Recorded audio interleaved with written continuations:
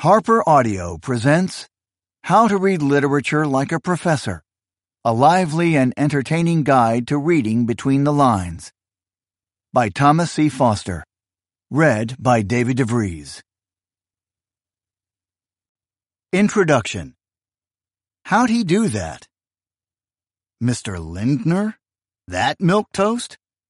Right, Mr. Lindner, the milquetoast. So, what did you think the devil would look like? If he were red with a tail, horns, and cloven hooves, any fool could say no. The class and I are discussing Lorraine Hansberry's A Raisin in the Sun, 1959, one of the great plays of the American theater.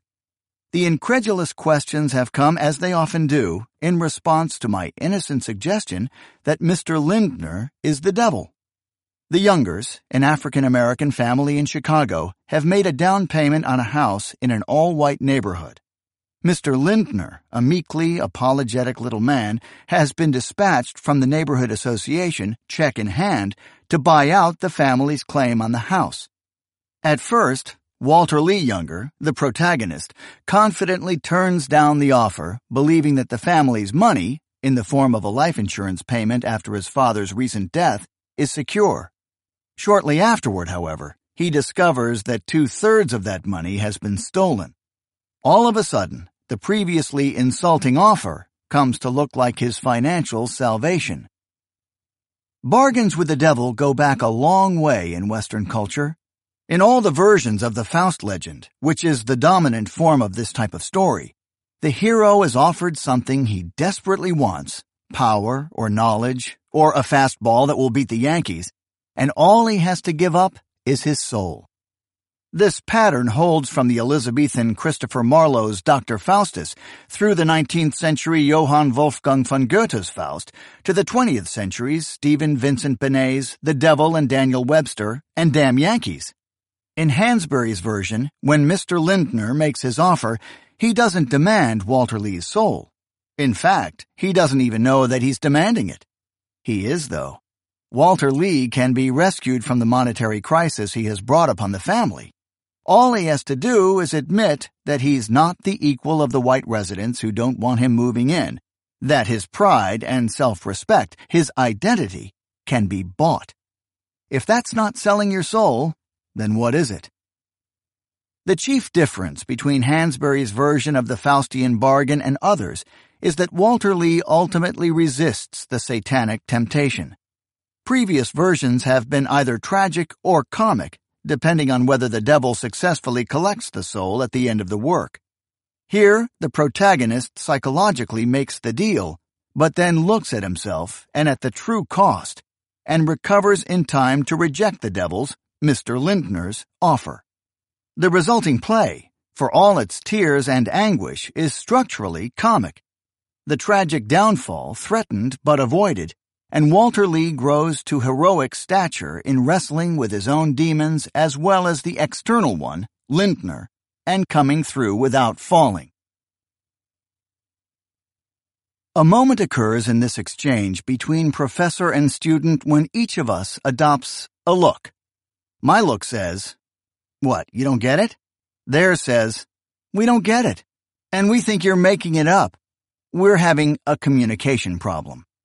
Basically, we've all read the same story, but we haven't used the same analytical apparatus. If you've ever spent time in a literature classroom as a student or a professor, you know this moment. It may seem at times as if the professor is either inventing interpretations out of thin air or else performing parlor tricks, a sort of analytical sleight of hand. Actually, neither of these is the case.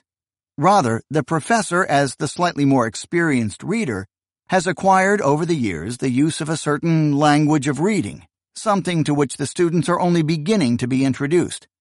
What I'm talking about is a grammar of literature, a set of conventions and patterns, codes and rules that we learn to employ in dealing with a piece of writing.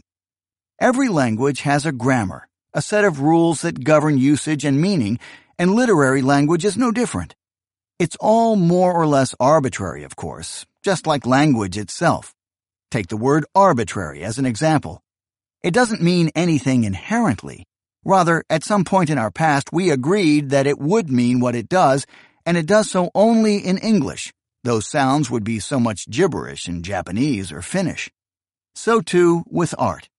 We decided to agree that perspective, the set of tricks artists use to provide the illusion of depth, was a good thing and vital to painting. This occurred during the Renaissance in Europe, but when Western and Oriental art encountered each other in the 1700s, Japanese artists and their audiences were serenely untroubled by the lack of perspective in their painting. No one felt it particularly essential to the experience of pictorial art. Literature has its grammar too. You knew that, of course. Even if you didn't know that, you knew from the structure of the preceding paragraph that it was coming. How? The grammar of the essay. You can read, and part of reading is knowing the conventions, recognizing them, and anticipating the results.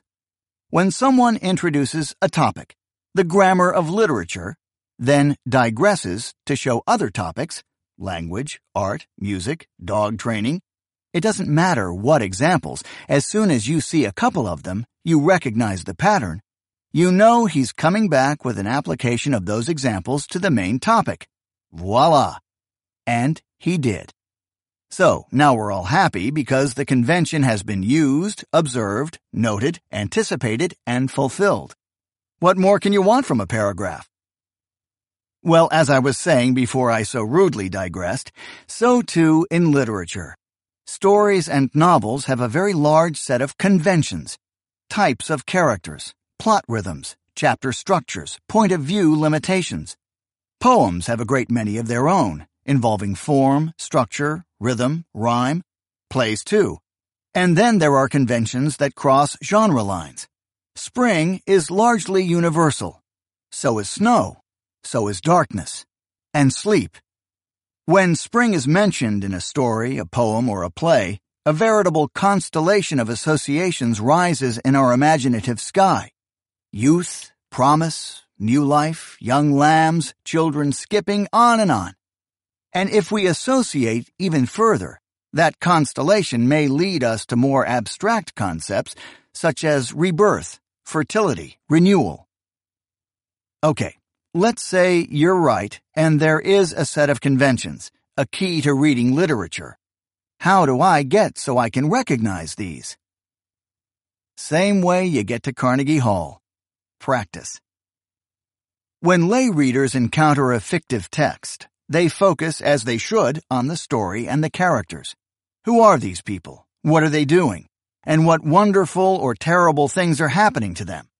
Such readers respond first of all, and sometimes only, to their reading on an emotional level. The work affects them, producing joy or revulsion, laughter or tears, anxiety or elation. In other words, they are emotionally and instinctively involved in the work. This is the response level that virtually every writer who has ever set pen to paper or fingertip to keyboard has hoped for when sending the novel, along with a prayer, to the publisher. When an English professor reads, on the other hand, he will accept the effective response level of the story. We don't mind a good cry when little Nell dies, but a lot of his attention will be engaged by other elements of the novel. Where did that effect come from? Whom does this character resemble? Where have I seen this situation before? Didn't Dante, or Chaucer, or Merle Haggard say that? If you learn to ask these questions, to see literary texts through these glasses, you will read and understand literature in a new light, and it'll become more rewarding and fun.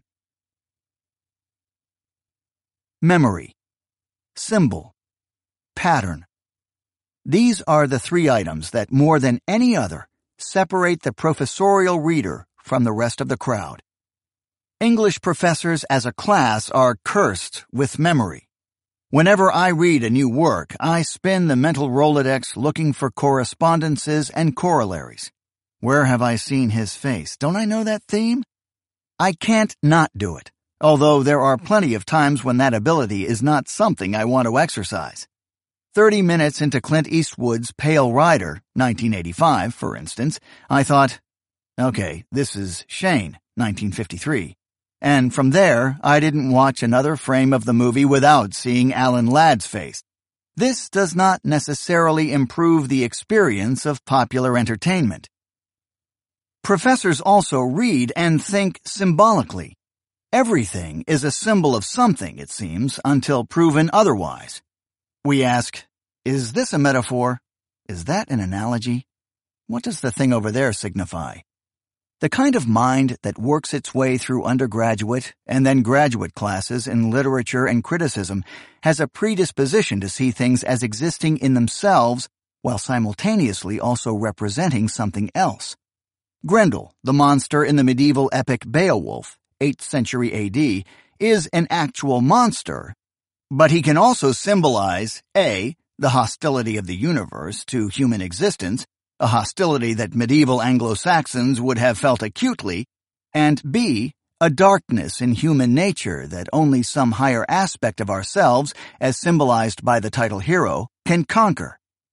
This predisposition to understand the world in symbolic terms is reinforced, of course, by years of training that encourages and rewards the symbolic imagination. A related phenomenon in professorial reading is pattern recognition. Most professional students of literature learn to take in the foreground detail while seeing the patterns that the detail reveals. Like the symbolic imagination, this is a function of being able to distance oneself from the story, to look beyond the purely affective level of plot, drama, characters. Experience has proven to them that life and books fall into similar patterns. Nor is this skill exclusive to English professors. Good mechanics, the kind who used to fix cars before computerized diagnostics, use pattern recognition to diagnose engine troubles. If this and this are happening, then check that. Literature is full of patterns, and your reading experience will be much more rewarding when you can step back from the work even while you're reading it and look for those patterns. When small children, very small children, begin to tell you a story, they put in every detail and every word they recall with no sense that some features are more important than others. As they grow, they begin to display a greater sense of the plots of their stories, what elements actually add to the significance and which do not. So too with readers. Beginning students are often swamped with the mass of detail. The chief experience of reading Dr. Zhivago, 1957, may be that they can't keep all the names straight. Wily veterans, on the other hand, will absorb those details, or possibly overlook them, to find the patterns, the routines, the archetypes at work in the background. Let's look at an example of how the symbolic mind, the pattern observer, the powerful memory, combine to offer a reading of a non-literary situation. Let's say that a male subject you are studying exhibits behavior and makes statements that show him to be hostile toward his father, but much warmer and more loving toward, even dependent on, his mother. Okay, that's just one guy, so no big deal. But you see it again in another person. And again, and again. You might start to think this is a pattern of behavior, in which case you would say to yourself, now where have I seen this before? Your memory may dredge up something from experience, not your clinical work, but a play you read long ago in your youth about a man who murders his father and marries his mother. Even though the current examples have nothing to do with drama, your symbolic imagination will allow you to connect the earlier instance of this pattern with the real-life examples in front of you at the moment. And your talent for nifty naming will come up with something to call this pattern, the Oedipal complex. As I said, not only English professors use these abilities. Sigmund Freud reads his patients the way a literary scholar reads texts, bringing the same sort of imaginative interpretation to understanding his cases that we try to bring to interpreting novels and poems and plays. His identification of the Oedipal complex is one of the great moments in the history of human thought, with as much literary as psychoanalytical significance. What I hope to do in the coming pages is what I do in class. Give readers a view of what goes on when professional students of literature do their thing. A broad introduction to the codes and patterns that inform our readings. I want my students not only to agree with me that indeed Mr. Lindner is an instance of the demonic tempter offering Walter Lee Younger a Faustian bargain. I want them to be able to reach that conclusion without me. I know they can, with practice, patience, and a bit of instruction. And so can you. Chapter 1. Every trip is a quest, except when it's not. Okay, so here's the deal. Let's say, purely hypothetically, you're reading a book about an average 16-year-old kid in the summer of 1968. The kid, let's call him Kip, who hopes his acne clears up before he gets drafted, is on his way to the A&P. His bike is a one-speed with a coaster brake, and therefore deeply humiliating, and riding it to run an errand for his mother makes it even worse. Along the way, he has a couple of disturbing experiences, including a minorly unpleasant encounter with a German Shepherd, topped off in the supermarket parking lot, where he sees the girl of his dreams, Karen, laughing and horsing around in Tony Vauxhall's brand-new Barracuda. Now, Kip hates Tony already because he has a name like Vauxhall and not like Smith, which Kip thinks is pretty lame as a name to follow Kip, and because the Cuda is bright green and goes approximately the speed of light, and also because Tony has never had to work a day in his life. So Karen, who is laughing and having a great time, turns and sees Kip, who has recently asked her out, and she keeps laughing. She could stop laughing, and it wouldn't matter to us, since we're considering this structurally. In the story we're inventing here, though, she keeps laughing. Kip goes on into the store to buy the loaf of Wonder Bread that his mother told him to pick up, and as he reaches for the bread, he decides right then and there to lie about his age to the Marine recruiter even though it means going to Vietnam, because nothing will ever happen for him in this one-horse burg where the only thing that matters is how much money your old man has. Either that, or Kip has a vision of St. Abelard. Any saint will do, but our imaginary author picked a comparatively obscure one, whose face appears on one of the red, yellow, or blue balloons. For our purposes, the nature of the decision doesn't matter any more than whether Karen keeps laughing or which color balloon manifests the saint. What just happened here?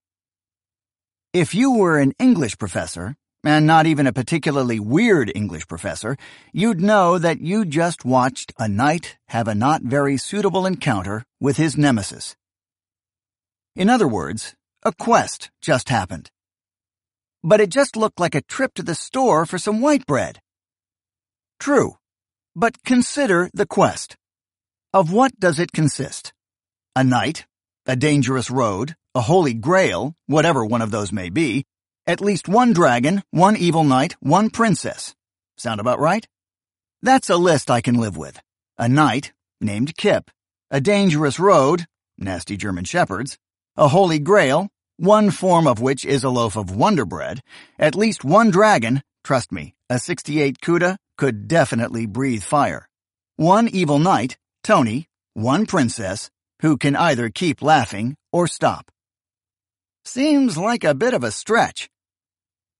On the surface, sure, but let's think structurally. The quest consists of 5 things. A, a quester, B, a place to go, C, a stated reason to go there, D, challenges and trials en route, and E, a real reason to go there. Item A is easy. A quester is just a person who goes on a quest, whether or not he knows it's a quest. In fact, usually he doesn't know. Items B and C should be considered together. Someone tells our protagonist, our hero, who need not look very heroic, to go somewhere and do something. Go in search of the Holy Grail. Go to the store for bread. Go to Vegas and whack a guy. Tasks of varying nobility, to be sure, but structurally all the same. Go there, do that. Note that I said the stated reason for the quest. That's because of item E. The real reason for a quest never involves the stated reason. In fact, more often than not, the quester fails at the stated task. So why do they go, and why do we care? They go because of the stated task, mistakenly believing that it is their real mission. We know, however, that their quest is educational. They don't know enough about the only subject that really matters, themselves. The real reason for a quest is always self-knowledge. That's why questers are so often young, inexperienced, immature, sheltered.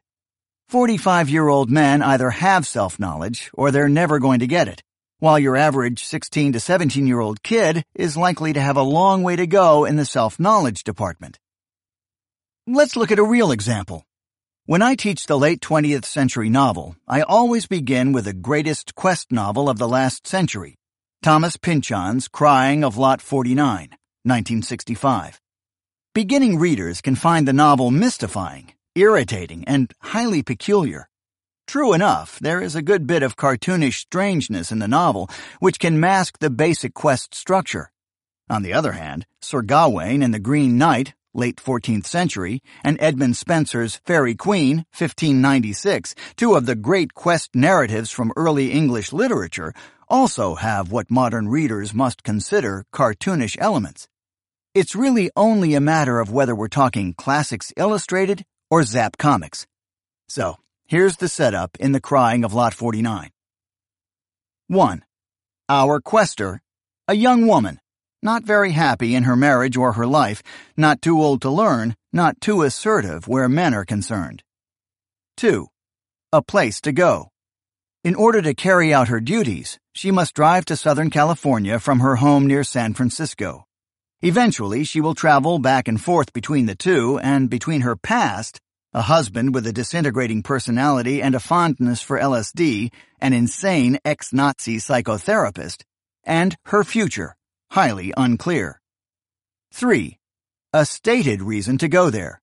She has been made executor of the will of her former lover, a fabulously wealthy and eccentric businessman and stamp collector. 4. Challenges and trials. Our heroine meets lots of really strange, scary, and occasionally truly dangerous people. She goes on a night-long excursion through the world of the outcasts and the dispossessed of San Francisco, enters her therapist's office to talk him out of his psychotic shooting rampage, the dangerous enclosure known in the study of traditional quest romances as Chapel Perilous, involves herself in what may be a centuries-old postal conspiracy. 5. The real reason to go. Did I mention that her name is Oedipa? Oedipa Maas, actually. She's named for the great tragic character from Sophocles' drama Oedipus the King, circa 425 BC, whose real calamity is that he doesn't know himself. In Pynchon's novel, the heroine's resources, really her crutches, and they all happen to be male, are stripped away one by one, shown to be false or unreliable until she reaches the point where she either must break down, reduced to a little fetal ball, or stand straight and rely on herself. And to do that, she first must find the self on whom she can rely, which she does after considerable struggle. Gives up on men, Tupperware parties, easy answers, plunges ahead into the great mystery of the ending, acquires, dare we say, self-knowledge? Of course we dare. Still, you don't believe me. Then why does the stated goal fade away? We hear less and less about the will and the estate as the story goes on, and even the surrogate goal, the mystery of the postal conspiracy, remains unresolved.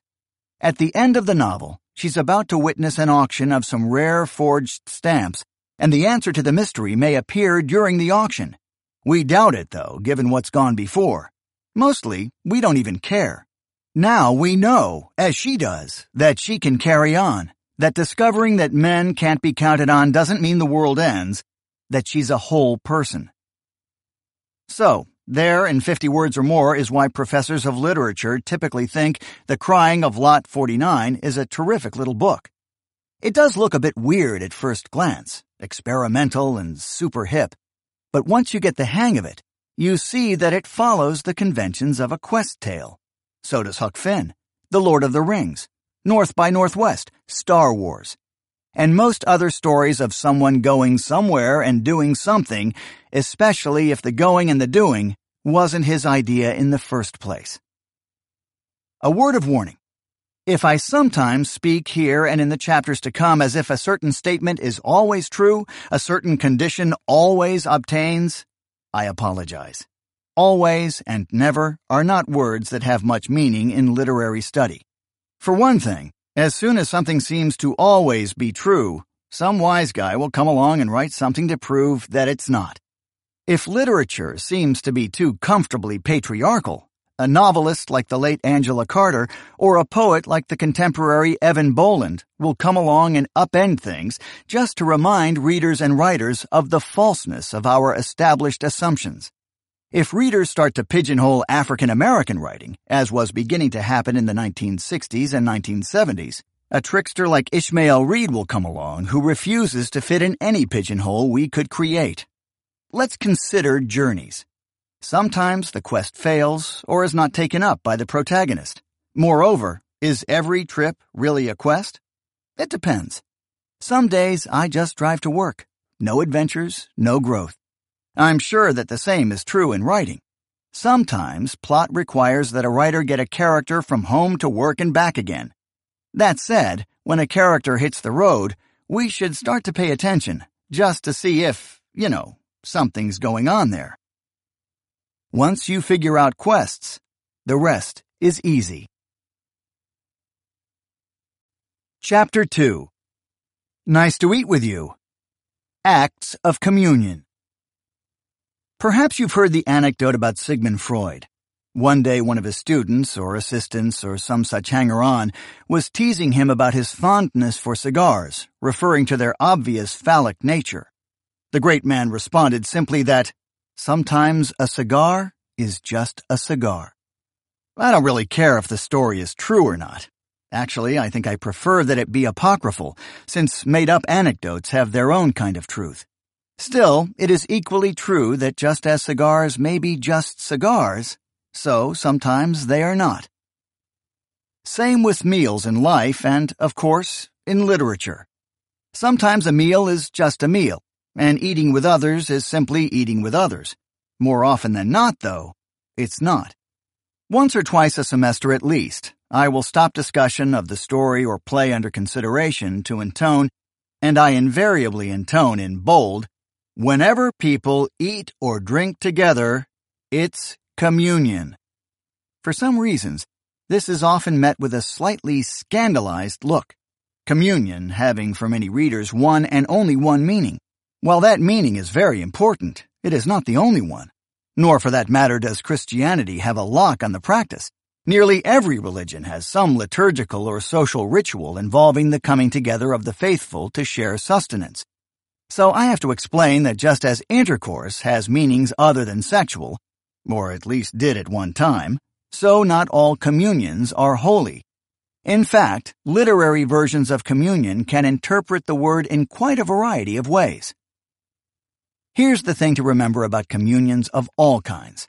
In the real world, breaking bread together is an act of sharing and peace, since if you're breaking bread, you're not breaking heads. One generally invites one's friends to dinner, unless one is trying to get on the good side of enemies or employers. We're quite particular about those with whom we break bread. We may not, for instance, accept a dinner invitation from someone we don't care for. The act of taking food into our bodies is so personal that we really only want to do it with people we're very comfortable with. As with any convention, this one can be violated. A tribal leader or mafia don, say, may invite his enemies to lunch and then have them killed. In most areas, however, such behavior is considered very bad form. Generally, eating with another is a way of saying, I'm with you, I like you, we form a community together. And that is a form of communion. So too in literature. And in literature, there is another reason. Writing a meal scene is so difficult and so inherently uninteresting that there really needs to be some compelling reason to include one in the story. And that reason has to do with how characters are getting along, or not getting along. Come on, food is food. What can you say about fried chicken that you haven't already heard, said, seen, thought? And eating is eating, with some slight variations of table manners. To put characters then in this mundane, overused, fairly boring situation, something more has to be happening than simply beef, forks, and goblets. So what kind of communion? And what kind of result can it achieve? Any kind you can think of. Let's consider an example that will never be confused with religious communion, the eating scene in Henry Fielding's Tom Jones, 1749, which, as one of my students once remarked, sure doesn't look like church. Specifically, Tom and his lady friend, Mrs. Waters, dine at an inn, chomping, gnawing, sucking on bones, licking fingers, a more leering, slurping, groaning, and, in short, sexual meal has never been consumed. While it doesn't feel particularly important thematically, and moreover it's as far from traditional notions of communion as we can get, it nevertheless constitutes a shared experience. What else is the eating about in that scene except consuming the other's body? Think of it as a consuming desire, or two of them. And in the case of the movie version of Tom Jones starring Albert Finney, 1963, there's another reason. Tony Richardson, the director, couldn't openly show sex as, well, sex. There were still taboos in film in the early 60s. So what he does is show something else as sex. And it's probably dirtier than all but 2 or 3 sex scenes ever filmed. When those two finish swilling ale and slurping on drumsticks and sucking fingers and generally wallowing and moaning, the audience wants to lie back and smoke. But what is this expression of desire except a kind of communion? Very private, admittedly, and decidedly not holy. I want to be with you. You want to be with me. Let us share the experience. And that's the point. Communion doesn't need to be holy, or even decent. How about a slightly more sedate example? The late Raymond Carver wrote a story, Cathedral, 1981, about a guy with real hang-ups. Included among the many things the narrator is bigoted against are people with disabilities, minorities, those different from himself, and all parts of his wife's past in which he does not share. Now, the only reason to give a character a serious hang-up is to give him the chance to get over it. He may fail, but he gets the chance. It's the code of the West. When our unnamed narrator reveals to us from the first moment that a blind man, a friend of his wife's, is coming to visit, we're not surprised that he doesn't like the prospect at all. We know immediately that our man has to overcome disliking everyone who is different. And by the end he does, when he and the blind man sit together to draw a cathedral so the blind man can get a sense of what one looks like. To do that, they have to touch, hold hands even, and there's no way the narrator would have been able to do that at the start of the story. Carver's problem, then, is how to get from the nasty, prejudiced, narrow-minded person of the opening page to the point where he can actually have a blind man's hand on his own at the ending. The answer is food. Every coach I ever had would say when we faced a superior opposing team that they put on their pants one leg at a time just like everybody else. What those coaches could have said in all accuracy is that those supermen shovel in the pasta just like the rest of us. Or, in Carver's story, meatloaf. When the narrator watches the blind man eating, competent, busy, hungry, and, well, normal, he begins to gain a new respect for him.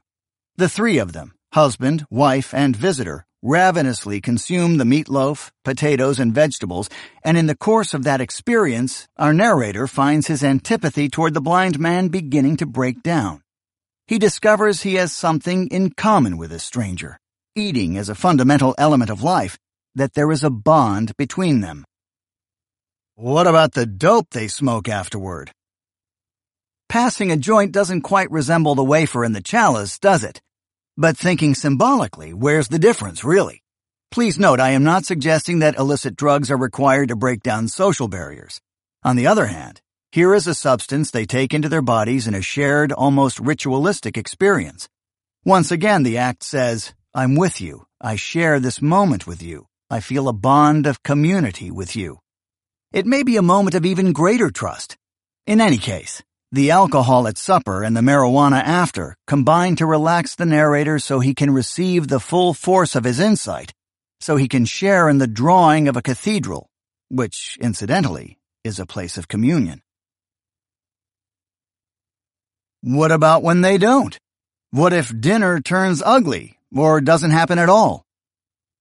A different outcome, but the same logic, I think. If a well-run meal or snack portends good things for community and understanding, then the failed meal stands as a bad sign. It happens all the time on television shows.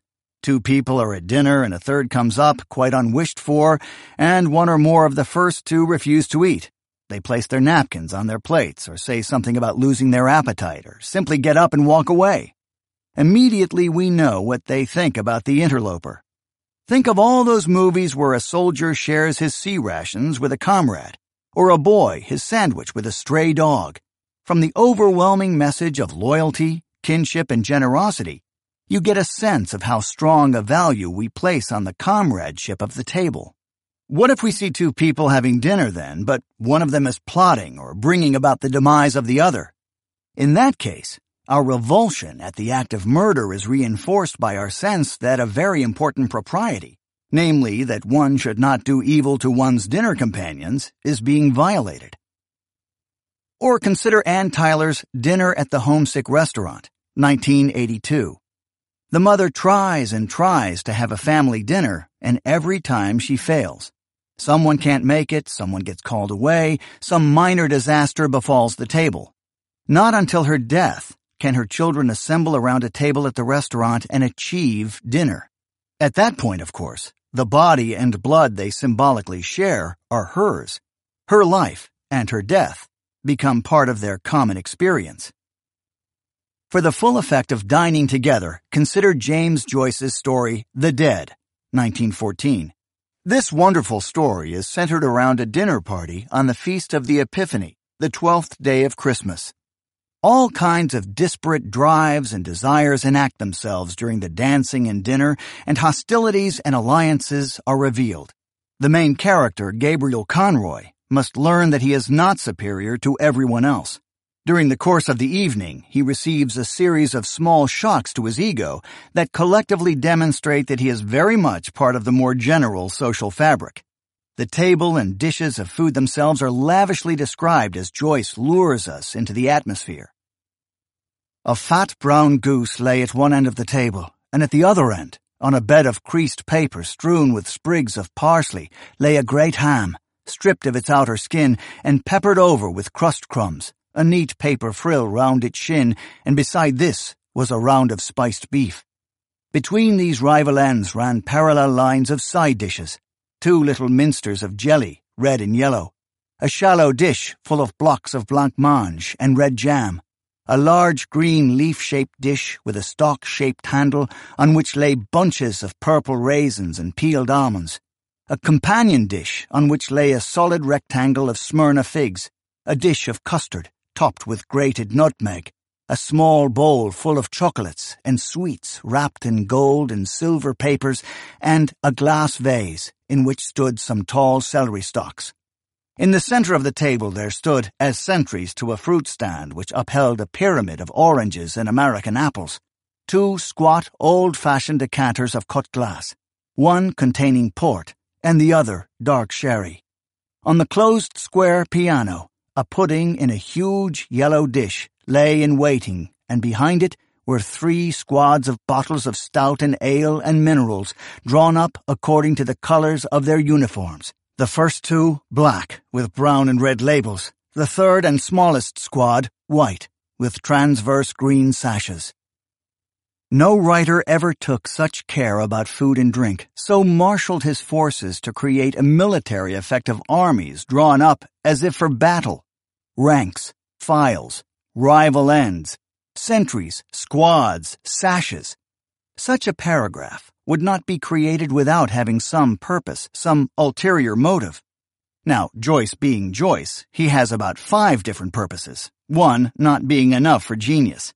His main goal, though, is to draw us into that moment, to pull our chairs up to that table so that we are utterly convinced of the reality of the meal. At the same time, he wants to convey the sense of tension and conflict that has been running through the evening. There are a host of us against them and you against me moments earlier and even during the meal, And this tension will stand at odds with the sharing of this sumptuous and, given the holiday, unifying meal. He does this for a very simple, very profound reason. We need to be part of that communion. It would be easy for us simply to laugh at Freddie Malins, the resident drunkard, and his dotty mother, to shrug off the table talk about operas and singers we've never heard of, merely to snicker at the flirtations among the younger people, to discount the tension Gabriel feels over the speech of gratitude he's obliged to make at meal's end. But we can't maintain our distance, because the elaborate setting of this scene makes us feel as if we're seated at that table.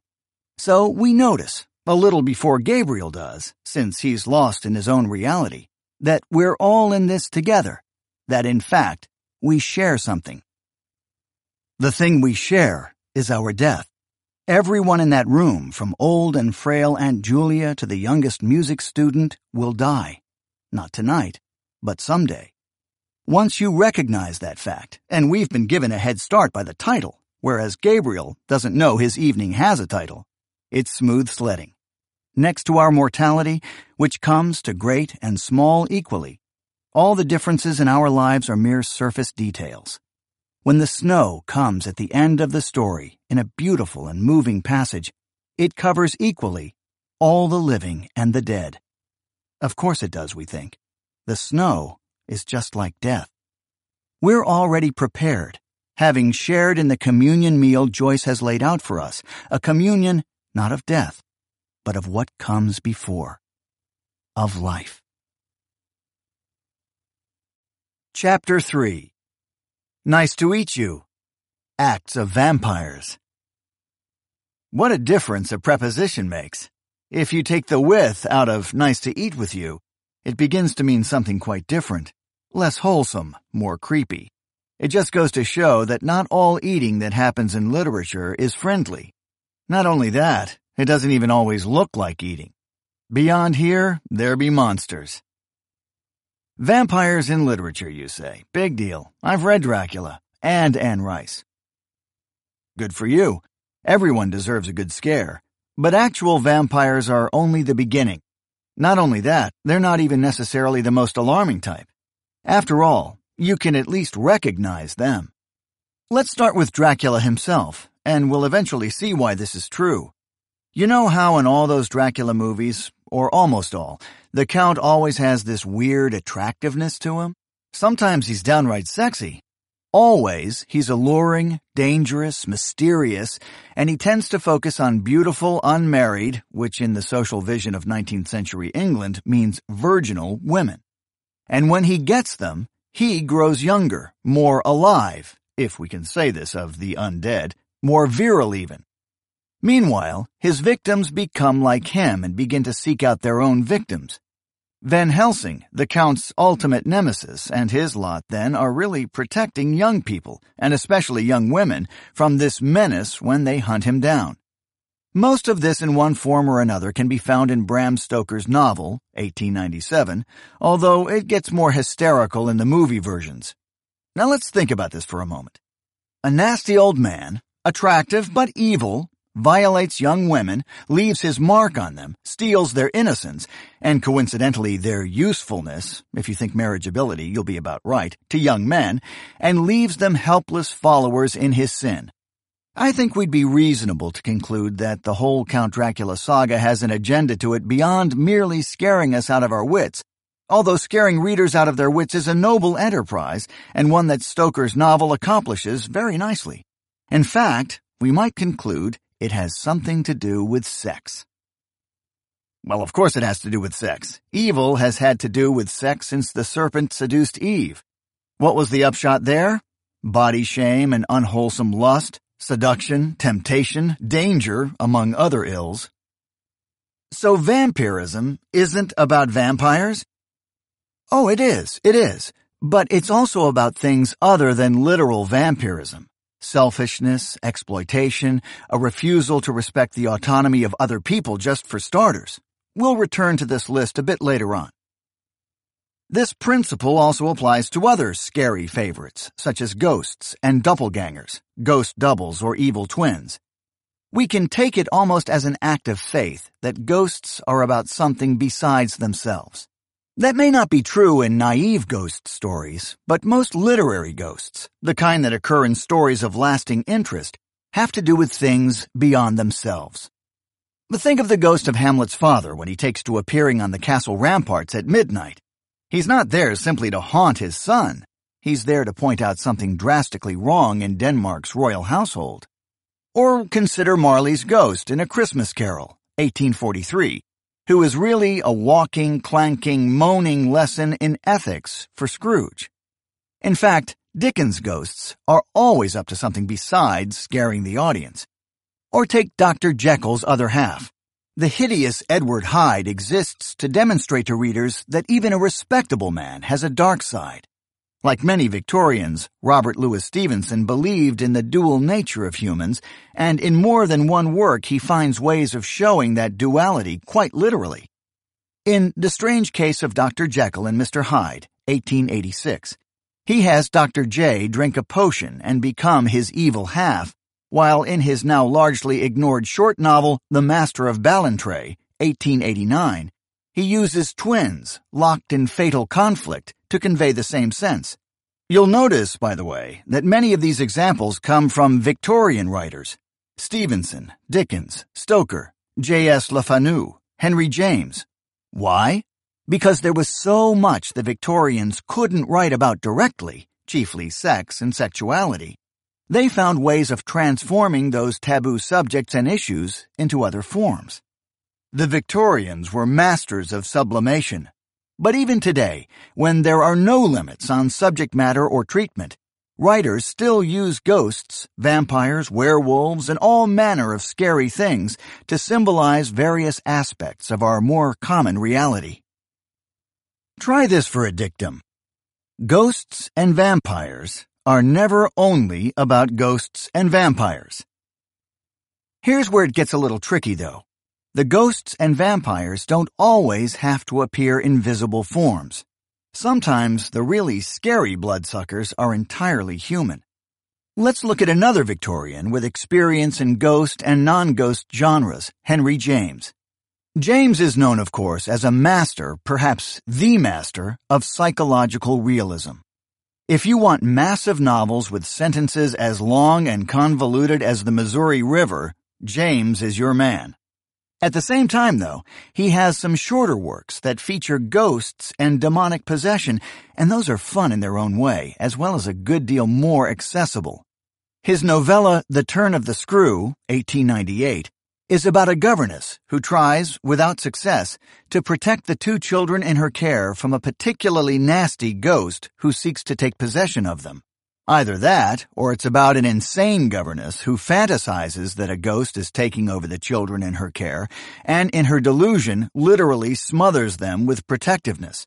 Or just possibly it's about an insane governess who is dealing with a particularly nasty ghost who tries to take possession of her wards.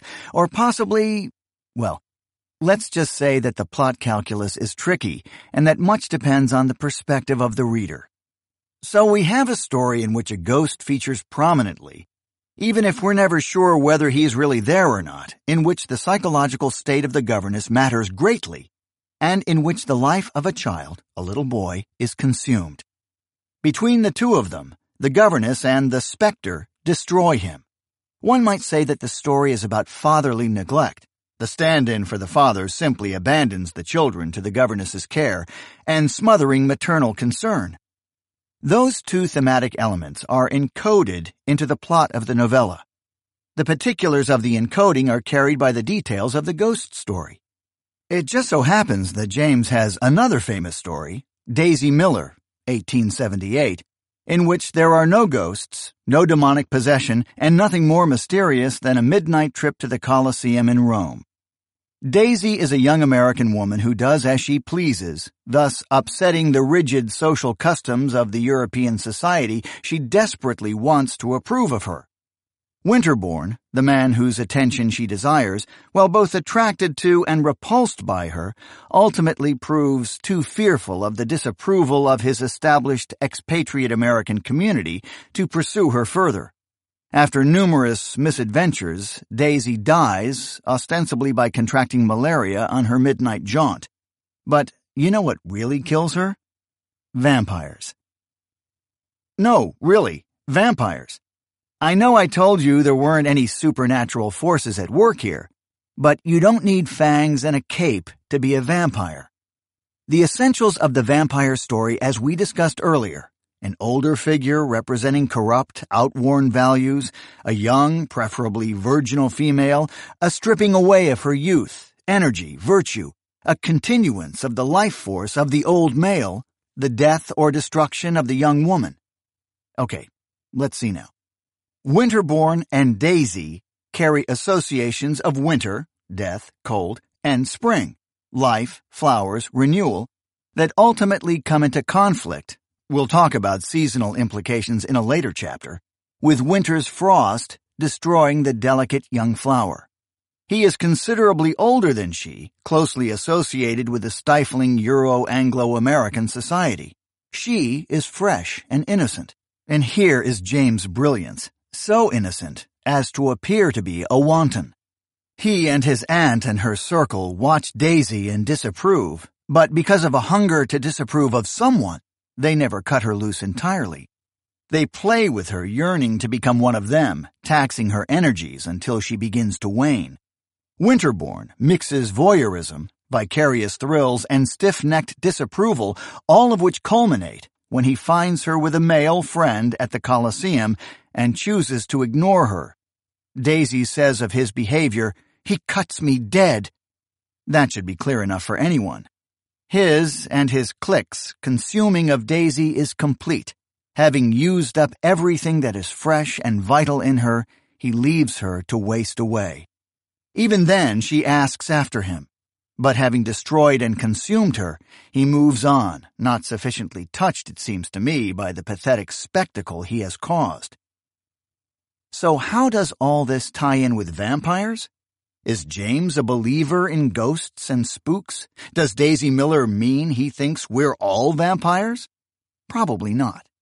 I believe what happens here, and in other stories and novels, The Sacred Font, 1901, comes to mind, is that he deems the figure of the consuming spirit or vampiric personality a useful narrative vehicle.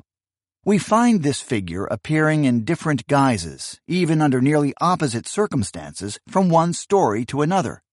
On the one hand, in The Turn of the Screw, he uses the literal vampire or the possessing spook to examine a certain sort of psychosocial imbalance.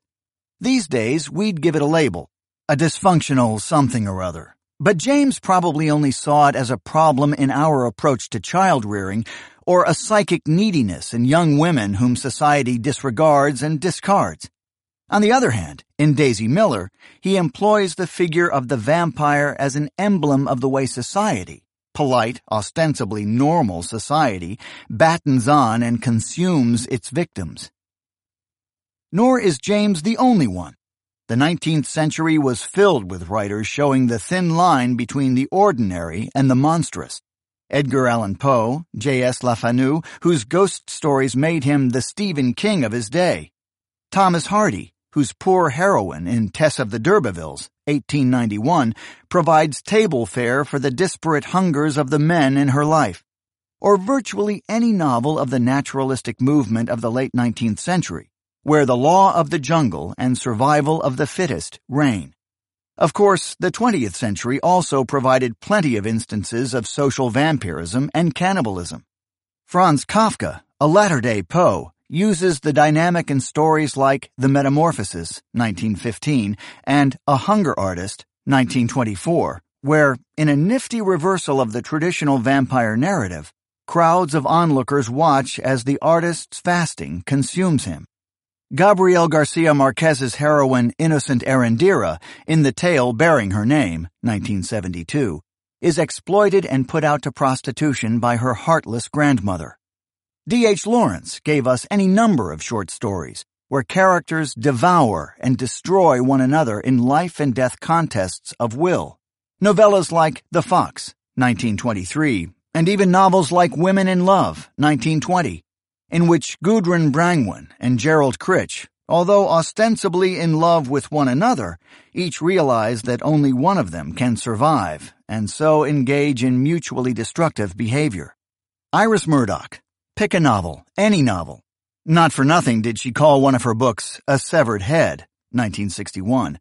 Although The Unicorn, 1963, would work splendidly here, with its wealth of phony gothic creepiness. There are works, of course, where the ghost or vampire is merely a gothic cheap thrill, without any particular thematic or symbolic significance. But such works tend to be short-term commodities, without much staying power in readers' minds or the public arena. We're haunted only while we're reading. In those works that continue to haunt us, however, the figure of the cannibal, the vampire, the succubus, the spook, announces itself again and again where someone grows in strength by weakening someone else. That's what this figure really comes down to, whether in Elizabethan, Victorian, or more modern incarnations. Exploitation in its many forms. Using other people to get what we want, denying someone else's right to live in the face of our overwhelming demands, placing our desires, particularly our uglier ones, above the needs of another.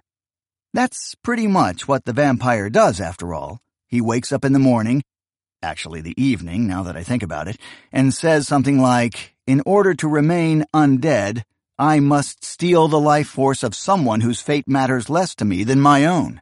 I've always supposed that Wall Street traders utter essentially the same sentence.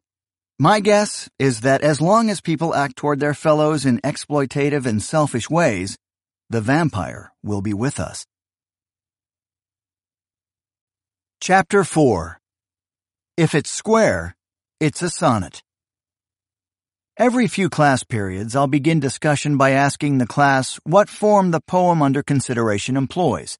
That first time, the correct answer will be sonnet. The next time it happens, sonnet. Care to guess about the third? Very astute. Basically, I figure the sonnet is the only poetic form the great majority of readers ever needs to know. First, most readers will go through life without ever doing any intensive study of poetry, while many poetic forms require in-depth analysis to be recognized. Moreover, there just aren't that many villanelles in the world for us to see them very often. The sonnet, on the other hand, is blessedly common, has been written in every era since the English Renaissance, and remains very popular with poets and readers today. Best of all, it has a look. Other forms require mnemonic assistance. It doesn't take any great sagacity to know that Ezra Pound's Sestina Altaforte, 1909, is actually a sestina, but I for one am very grateful that he labels it as to form. We would notice that something funny is going on, that in fact he uses the same 6 words to end the lines in every stanza, but who has a name for that? We can learn to put the name villanelle to Theodore Retke's The Waking, 1953. But most readers don't carry that information around with them, or need to, really. Is the quality of your life harmed by not recognizing on sight something like the rondo? That's what I thought. And so, unless your ambitions have been spurred by this discussion, I'll stick to the sonnet, for one single reason. No other poem is so versatile, so ubiquitous, so various, so agreeably short as the sonnet. After I tell the students that first time that it's a sonnet, half of them groan in belated recognition. Often they know but think I have a hidden agenda or a trick up my sleeve. And the others ask me how I knew that so fast. I tell them 2 things. First, that I read the poem before class, useful for someone in my position, or theirs, come to think of it. And second, that I counted the lines when I noticed the geometry of the poem. Which is, they ask. Well, I respond, trying to milk the moment for all its suspense, it's square. The miracle of the sonnet, you see, is that it is 14 lines long and written almost always in iambic pentameter. I don't want to bog down in the whole matter of meter right now, but suffice it to say that most lines are going to have 10 syllables and the others will be very close to 10. And 10 syllables of English are about as long as 14 lines are high. Square. Okay, great. So I can identify one type of poem, you say. Who cares? I agree to a point. I think people who read poems for enjoyment should always read the poem first without a formal or stylistic care in the world. They should not begin by counting lines or looking at line endings to find the rhyme scheme, if any, just as I think people should read novels without peeking at the ending. Just enjoy the experience. After you've had your first pleasure, though, one of the additional pleasures is seeing how the poet worked that magic on you. There are many ways a poem can charm the reader. Choice of images, music of the language, idea content, cleverness of wordplay. And at least some part of the answer, if that magic came in a sonnet, is form. You might suppose that a poem of a mere 14 lines is only capable of achieving one effect, and you'd be right. It can't have epic scope, it can't undertake subplots, it can't carry much narrative water. But you'd also be wrong.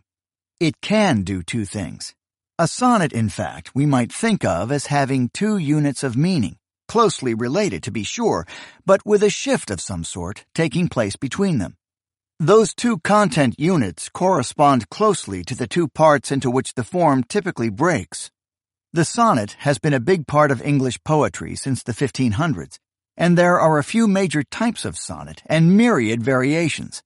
But most of them have two parts, one of 8 lines and one of 6 lines. A Petrarchan sonnet uses a rhyme scheme that ties the first 8 lines, the octave, together, followed by a rhyme scheme that unifies the last 6, the sestet. A Shakespearean sonnet, on the other hand, tends to divide up by 4, the first 4 lines, or quatrain, the next 4, the third 4, and the last 4, which turns out to be only 2, a couplet.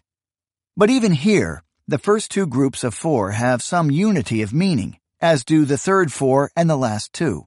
Shakespeare himself often works a statement of its own into that last couplet, but it also usually ties in pretty closely with the third quatrain.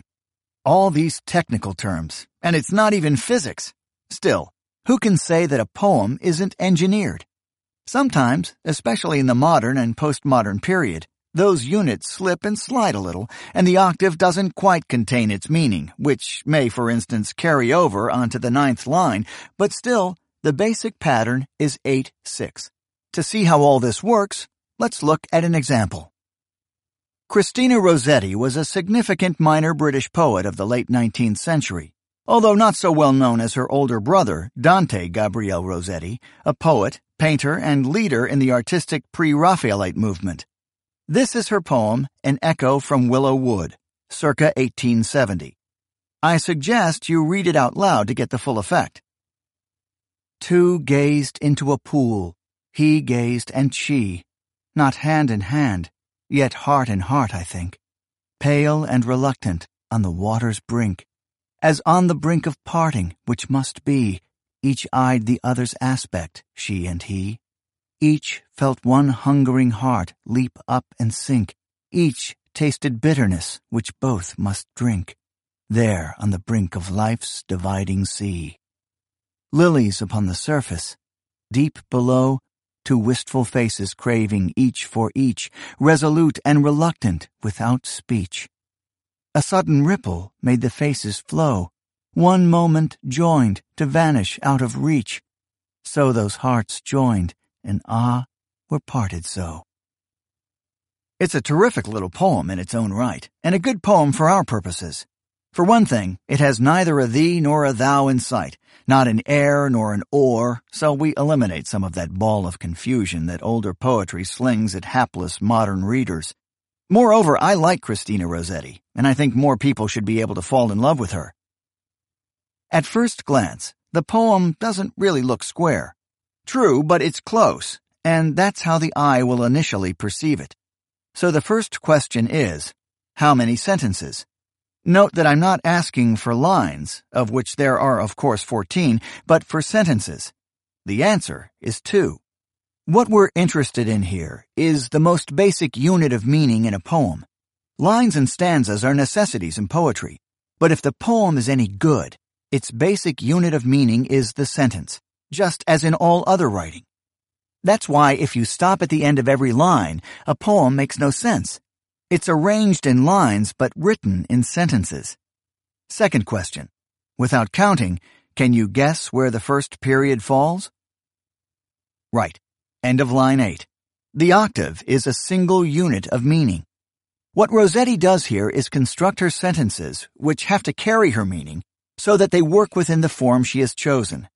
Her rhyme scheme proves to be a little idiosyncratic, since she elects to repeat the same rhymes in both quatrains of the octave, A-B-B-A, A-B-B-A. Then she picks an equally uncommon rhyme scheme for the sestet, C-D-D-C-D-C. Still, in each case, the particular pattern reinforces the basic concept. These 8 lines carry one idea, those 6 another related idea. In the octave, she creates a static picture of 2 lovers on the verge of an event. Everything in it points to the imminence of their parting, 3 times using the word brink, which suggests how close to the edge of something these 2 lovers are. And yet with all their trepidation, full of hungering and bitterness, their surface, like that of the water, is placid. Inside, their hearts may leap up and sink, yet they show nothing, since they look not at each other, but at each other's aspect, at the reflection of the beloved in the water rather than the beloved's person. This not being able to look directly at one's lover suggests the panic of their situation. The watery images may further portend disaster in recalling the myth of Narcissus, who, falling in love with his reflection in the water, attempted to join it, and so drowned. Still, no outward sign gives anything of their inner feeling away. In the sestet, though, a puff of breeze creates a ripple, and dissolves that carefully controlled image of the placid surface lilies, masking the emotional turbulence underneath. The water, the dividing sea, which had united them in image, now affects their separation. What is possible in the octave becomes actual in the sestet. Without making any extravagant claims, no, this is not the greatest sonnet ever written, nor the most important statement of anything, we can say that An Echo from Willow Wood is an excellent specimen of its chosen form.